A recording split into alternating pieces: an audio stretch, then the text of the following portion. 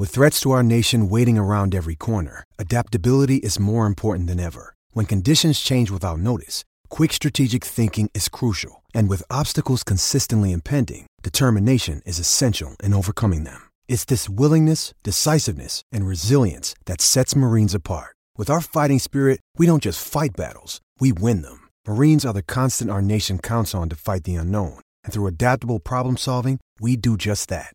Learn more at marines.com. Mama told me, son, go and play in the yard. Papa said, go and play, you gotta break your stomach, gonna scream real hard. Go play in the yard. Woo! Go play in the yard. You gotta burn your stomach.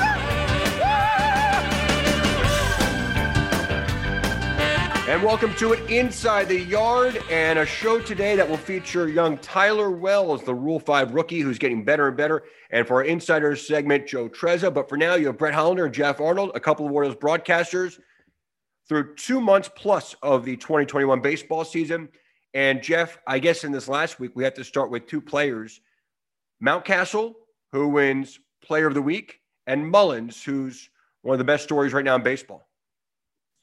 Yeah, Ryan Mountcastle, I just think it's been so impressive what he's been able to do against right-handed pitching and how he's been able to stay on the fastball, and especially what he's doing at the very beginning of counts. He's not getting too big with his swing. He's just got immense natural ability and talent. As long as he makes pitchers stay in the strike zone with him, he's extremely tough because his bat-to-ball skills are fantastic. And say the same thing about Cedric Mullins, who almost had 10 hits in 10 at-bats. That streak ended at 9 hits and 9 at-bats, tied for the second longest one in Orioles franchise history. I mean, the Cleveland Indians, I think they posted a tweet that said, we're tired of Cedric Mullins. And it was really cool to see not only what he did offensively, but don't forget all the great defensive plays that he made. He made that incredible sliding catch on Nelson Cruz in the Twins series, but then also take into account some of the plays that he made in the Indian series. And you were looking at somebody who, we've talked about it on the air, Brett, to all of us is an all-star, and I think should be starting the all-star game. I completely agree. I think it's kind of a really positive week for Orioles fans. If you think about how low it was for the few weeks prior, you end the losing streak, you take back-to-back home series, but maybe even more importantly than that, the developments of Mountcastle and Mullins should make Orioles fans feel really good. I mean, just look at their age and the fact they're drafting and develop players, and granted, slumps will eventually come for those guys. It always does. But I don't know. I mean, I look at those two guys as players you can pencil in for the next few years and be pretty confident about what you're going to get. And that's a really positive step. I agree with you. And I feel like with Cedric Mullins, it's unbelievable how far he's come in the last 2 years. And going from a player who was sent down to a couple of levels, it wasn't just going down to AAA, it was going down to AA as well. And being able to make the adjustments that he has, and even forget, last year that he went down to the alternate site at one stretch before coming back and doing really good things. And then same thing with Mountcastle. I mean, I think with Ryan, it comes down to continue to maybe get a little bit better playing left field and continue to work on his defensive stuff a little bit. But there's no doubt that these are guys that you can build around, one who is going to sit at the top of your order and one that you feel like is going to sit in the middle of your order for years to come. And that should make you really excited, especially when you face some of the lineups that you're going to be seeing in the American League East. I know the Yankees have underperformed this year, but the way that the Red Sox lineup has performed, the way that the Blue Jays lineup has performed, it makes you really excited to know that you have those two guys on your team. Yeah, I agree. Also, other good developments. I think we've seen a better Bruce Zimmerman recently. We've seen a pretty good Keegan Aiken. And then out of the bullpen, Tanner Scott looks like he's returned for now to the 2020 version of himself. And also you get Hunter Harvey back. And our next guest, Tyler Wells, Jeff, he's an intriguing guy. I mean, he throws really hard. He obviously looks the part in how he's built, and he's getting better and better. Yeah, I think he's starting to showcase, where he can command all his secondary stuff a little bit better. And I think at the very beginning of the year, you saw that he was willing to be aggressive inside the strike zone. And he had the sense that he belongs there, which Brandon Hyde will tell you is half the battle, especially when you're a Rule 5 pick and you haven't pitched above AA and you really haven't spent that much time at AA, let's be honest. But he really, I think, is doing a better job of commanding those secondary pitches, and especially that changeup, which I think has an opportunity to be a big-time pitch for him and help him out against left-handed batters. And when you're talking about a multi-inning relief pitcher that can throw, I mean, you saw him throw 3 innings the other day against the Minnesota Twins, you need to have a pitch like that. You need to have a couple of breaking balls that you can use to get hitters out. And, between that, his slider, changeup, how far it's come. He's got a couple different weapons, and he's got a really good fastball too.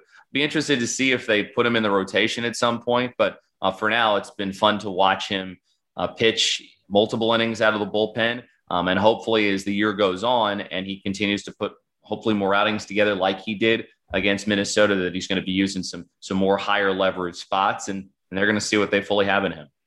All right, let's get to it. Let's get to know Tyler Wells here in Inside the Yard.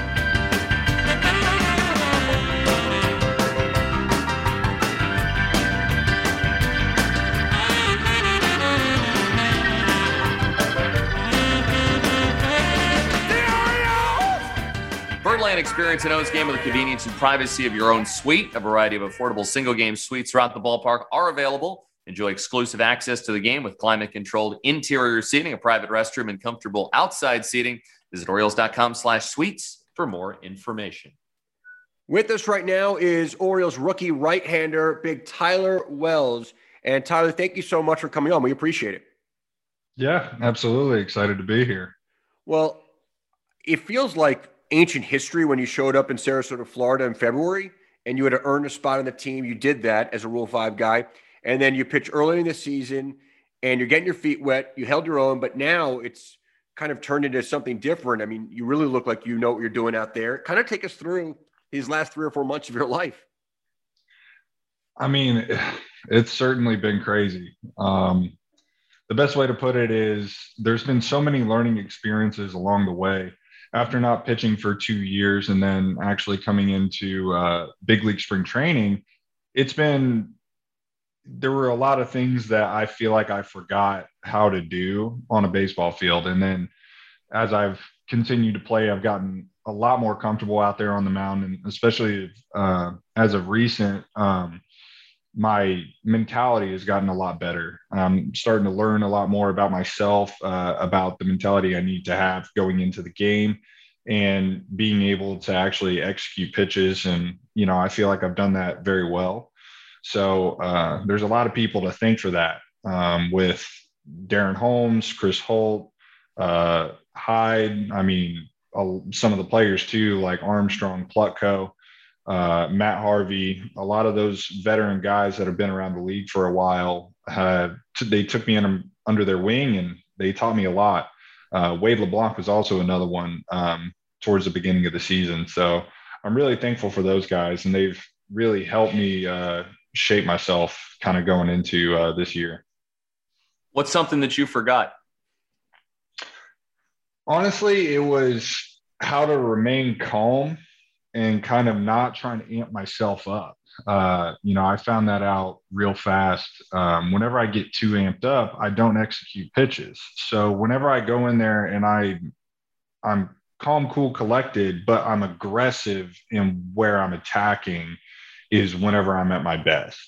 And so that's kind of where, especially the past couple outings, my mentality has really kind of switched back into that, and going out there knowing that I have the situation under control.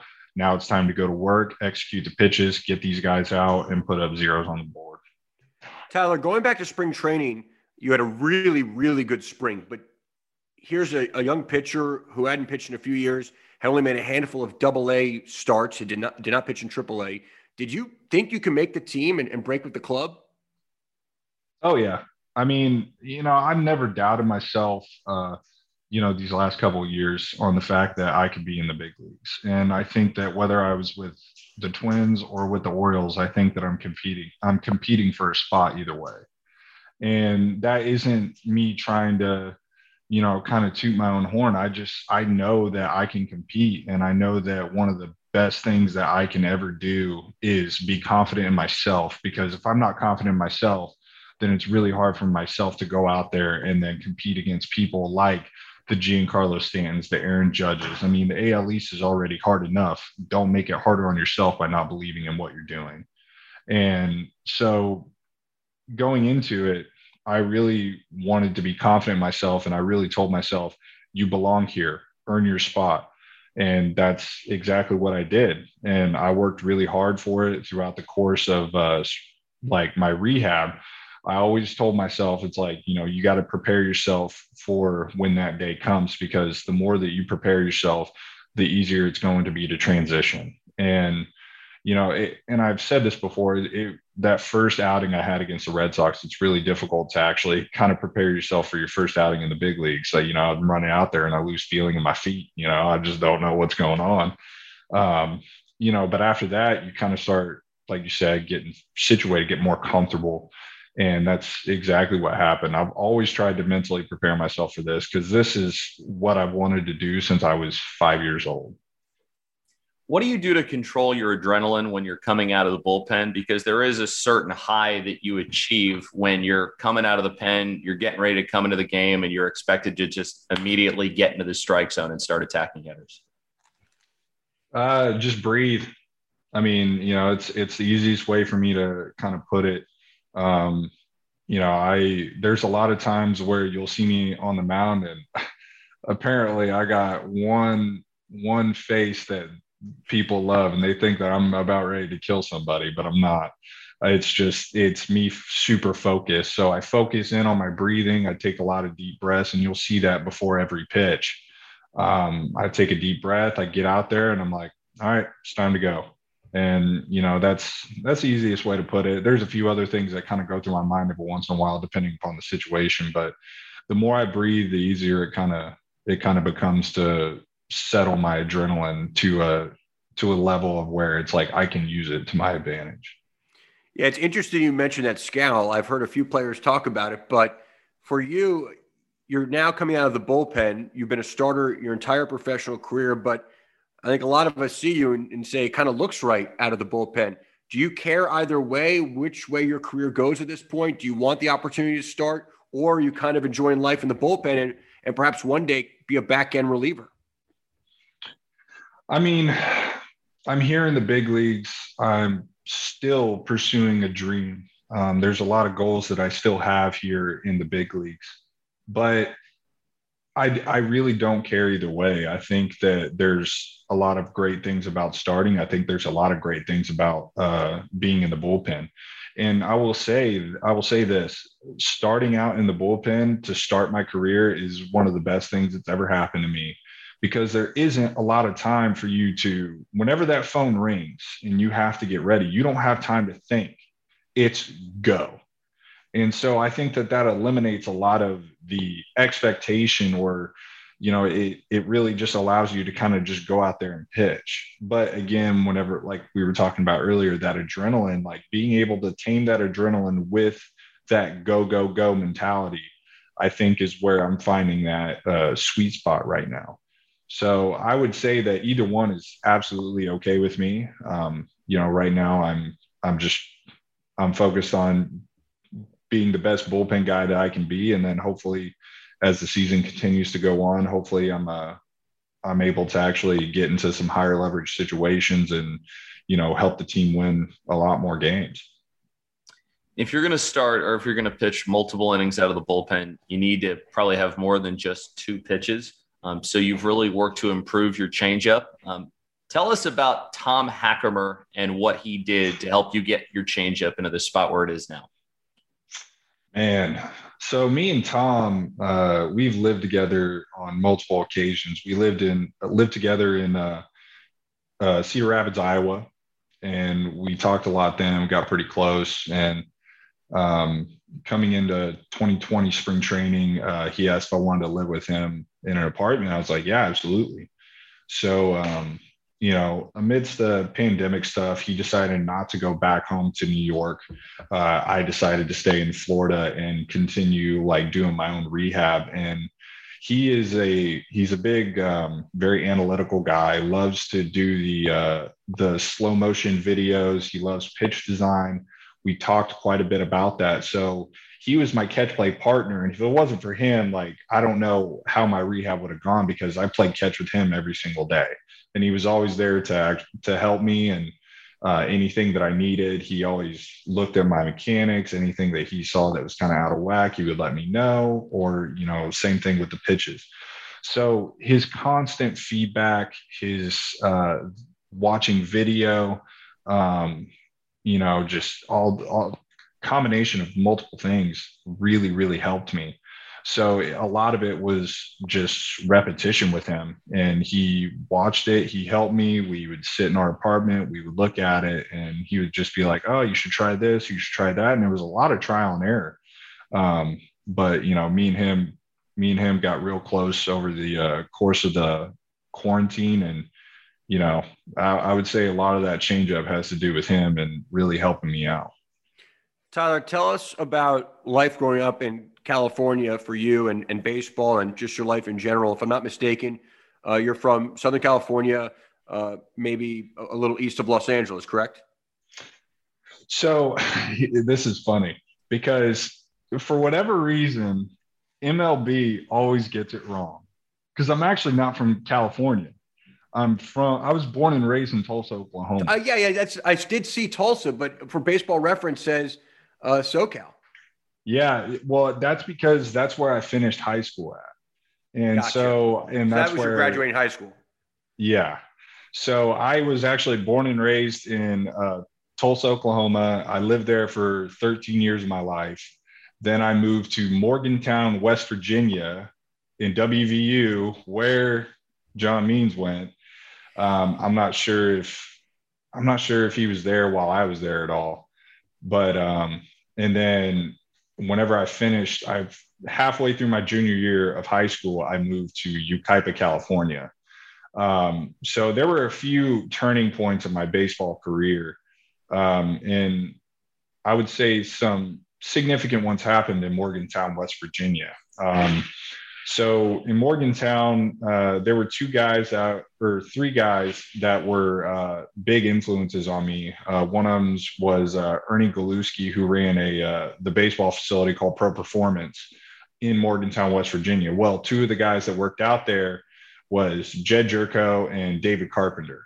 And so I got close with them. I talked to them quite a bit, and David Carpenter was a big mentor for me for a while. And then once we moved to Southern California, he stayed in contact, and he helped me out, kind of getting my mentality right. So once I moved to Southern California, I got the opportunity my junior year to play on the junior varsity team. And I did really well, got my feet wet in California, made some friends, because baseball was a huge friend thing for me because I had moved around so much. So my senior year, that fall, I got the opportunity to try out for the Kansas City Royals scout team in Southern California. And, I went out there, I got a few colleges looking at me, and then that's whenever I actually got my scholarship to Cal State San Bernardino. So there were a lot of turning points there. It was a crazy, wild, up and down ride. But at Cal State San Bernardino, another big turning point for me were the coaches who were really, really hard on me because it was a lot of tough love, and that's exactly what I needed. And I think that's really kind of what formed me into the player I am today, and knowing that you always have to push yourself and you can never be complacent with where you're at. And that's exactly what they did for me and instilled that in me. So, and then once I got into pro ball, it was LaTroy Hawkins, who was the big one for me. And he took me under his wing. And I was actually fortunate enough to see him when we went to Minnesota, and I got to talk to him briefly. And after that, it's been good. And, I'm really, really thankful for all those people. Did LaTroy give you any tough love when you were with the Twins? And what are some of the things that he told you? Oof, that guy, he's full of tough love. So in 2017, I was poor diet, like first full season in pro ball, poor diet, just eating like crap, gaining weight. I had a bicep tendonitis injury. I just wasn't treating my body right.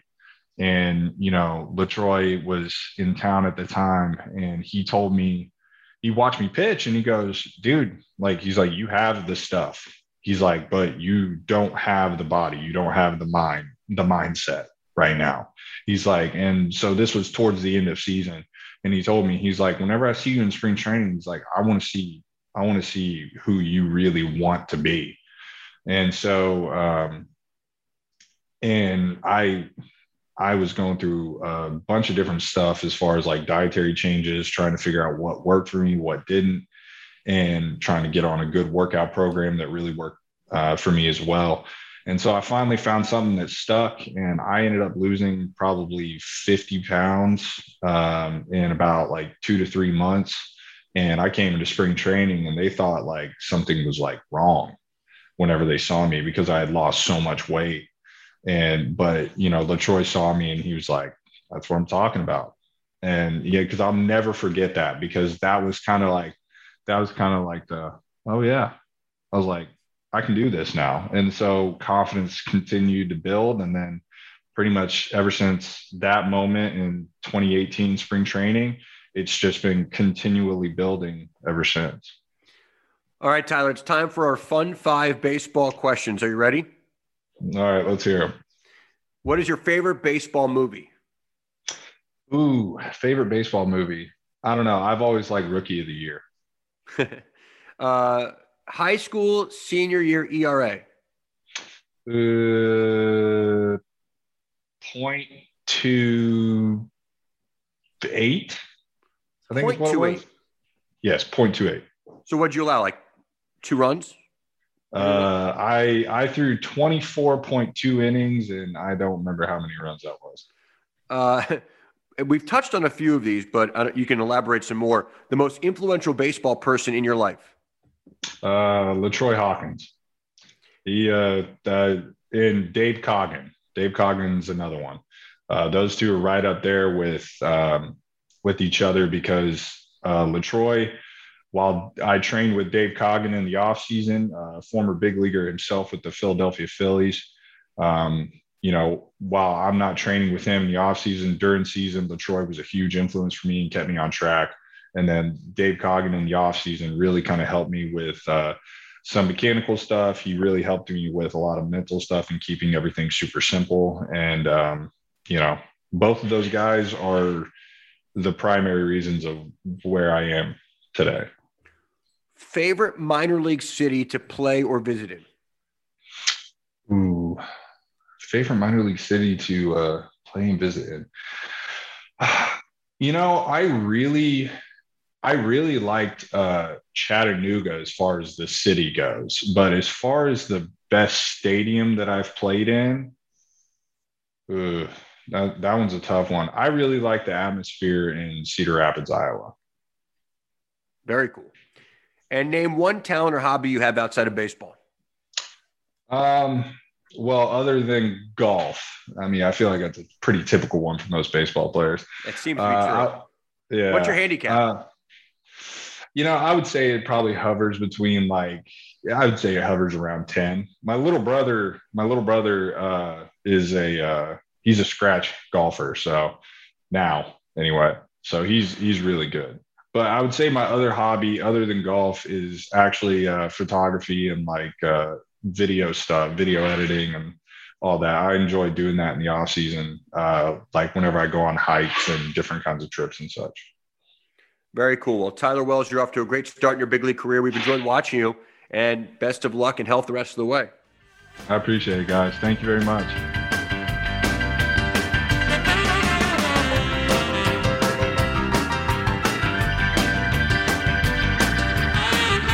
Get all the best Orioles ticket deals in one place, including single game tickets, ticket packs, special offers, and more. We got you covered at the Orioles Ticket Marketplace. This is your place to score exclusive deals, so check back often for the latest opportunities.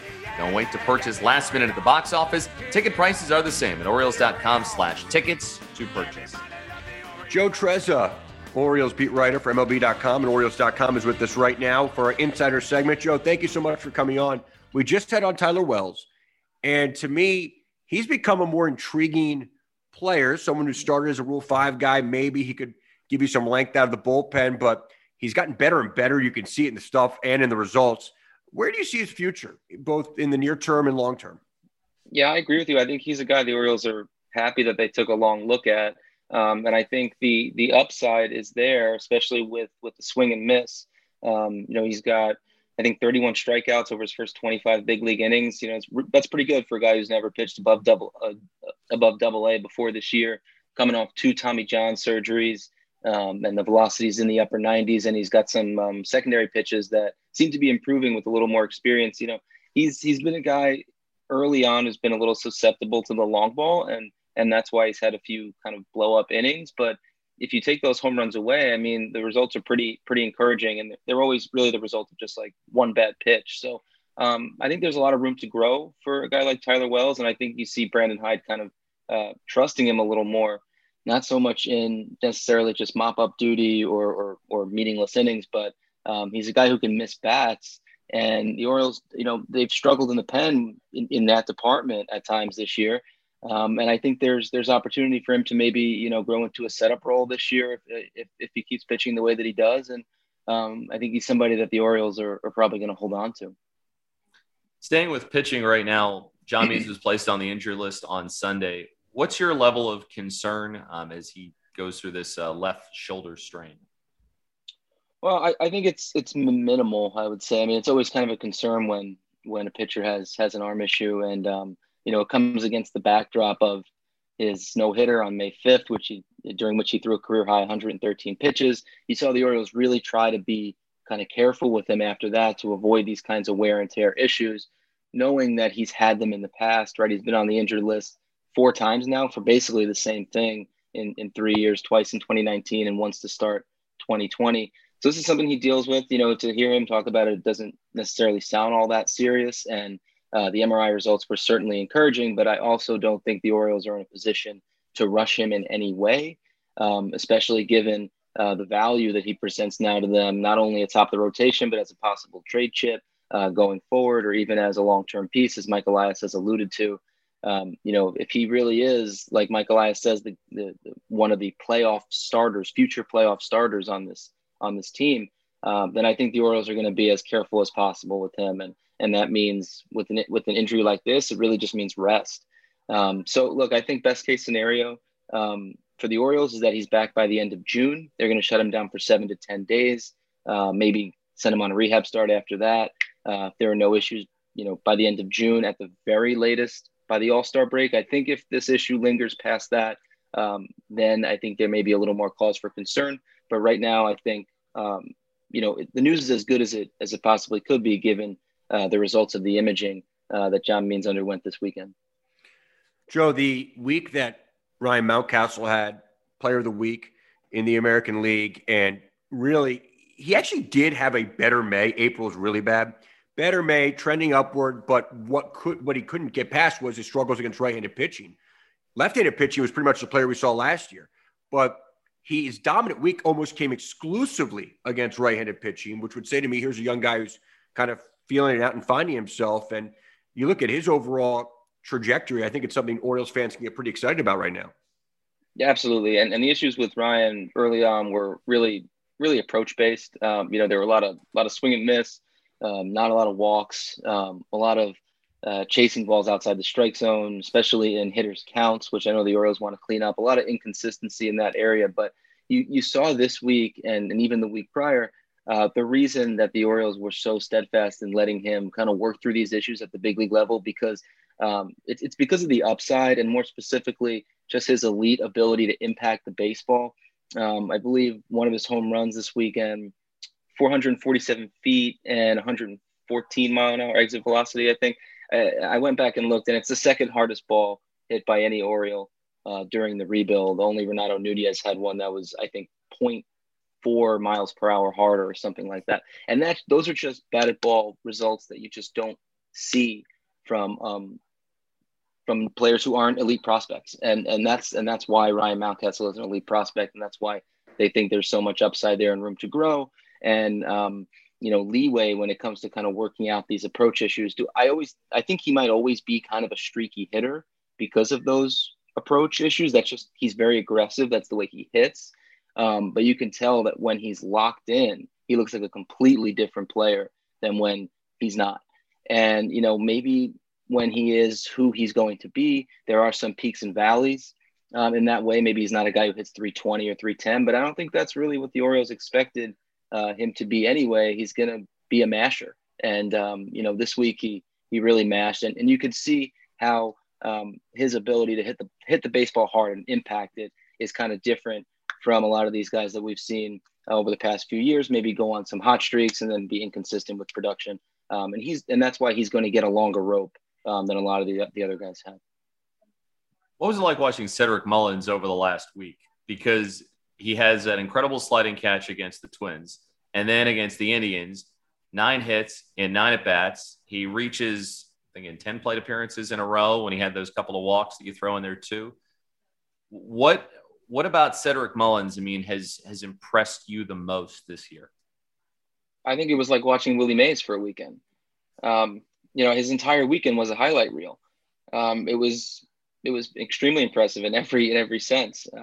What I'm impressed with most is the power, I think, because he looks like a guy right now who could finish the year with 25 homers, and I don't know if that was what anybody expected from Cedric Mullins. I thought everyone thought it at his best. He's a guy who can get on base, he can steal some bases for you, he can lay down a bunt, play really good defense, do a lot of intangibles, do a lot of different things well. But the power has really made him into one of the more elite players in the American League during the first half. He leads the league in hits, and he's got 8 homers, and he has some of the furthest home runs of the Orioles season. He had the furthest homer of the Orioles season last year, and also a few of the hardest hit homers too. So the underlying metrics show that this really isn't fluky what he's doing. But I haven't seen somebody this locked in, during the Orioles rebuild at all, an offensive player for a protracted stretch. And this weekend, I think, was a showcase of what Cedric Mullins can do at his best. And, an example of just a guy who's just super locked in and just red scorching hot right now. To me, Joe, it's almost like making a big trade or acquisition where you add a 26, 27-year-old entering his prime years, because assuming for a second he's some version of the guy we've seen the first 2+ months of this year, in February or in March when spring training began, the question was, could he make the team as a 4th outfielder in some sort of rotation in the outfield or center field? And now maybe the Orioles have their center fielder and leadoff hitter for the next 5 years. I mean, what a difference that is. Someone who was, washed away in Double-A a few years ago, sent back down just last year in the beginning of the shortened season because he couldn't get a base hit. It's like making a big play. I mean, it's like you added something. I agree with you. And I think that if you do that for a few guys, you can start to project this roster out, 1 or 2 or 3 years down the road in ways that you couldn't really do last year, and you definitely couldn't do in 2019. It looks like if Cedric Mullins is some version of this, like you said, the Orioles might have their leadoff hitter and center fielder.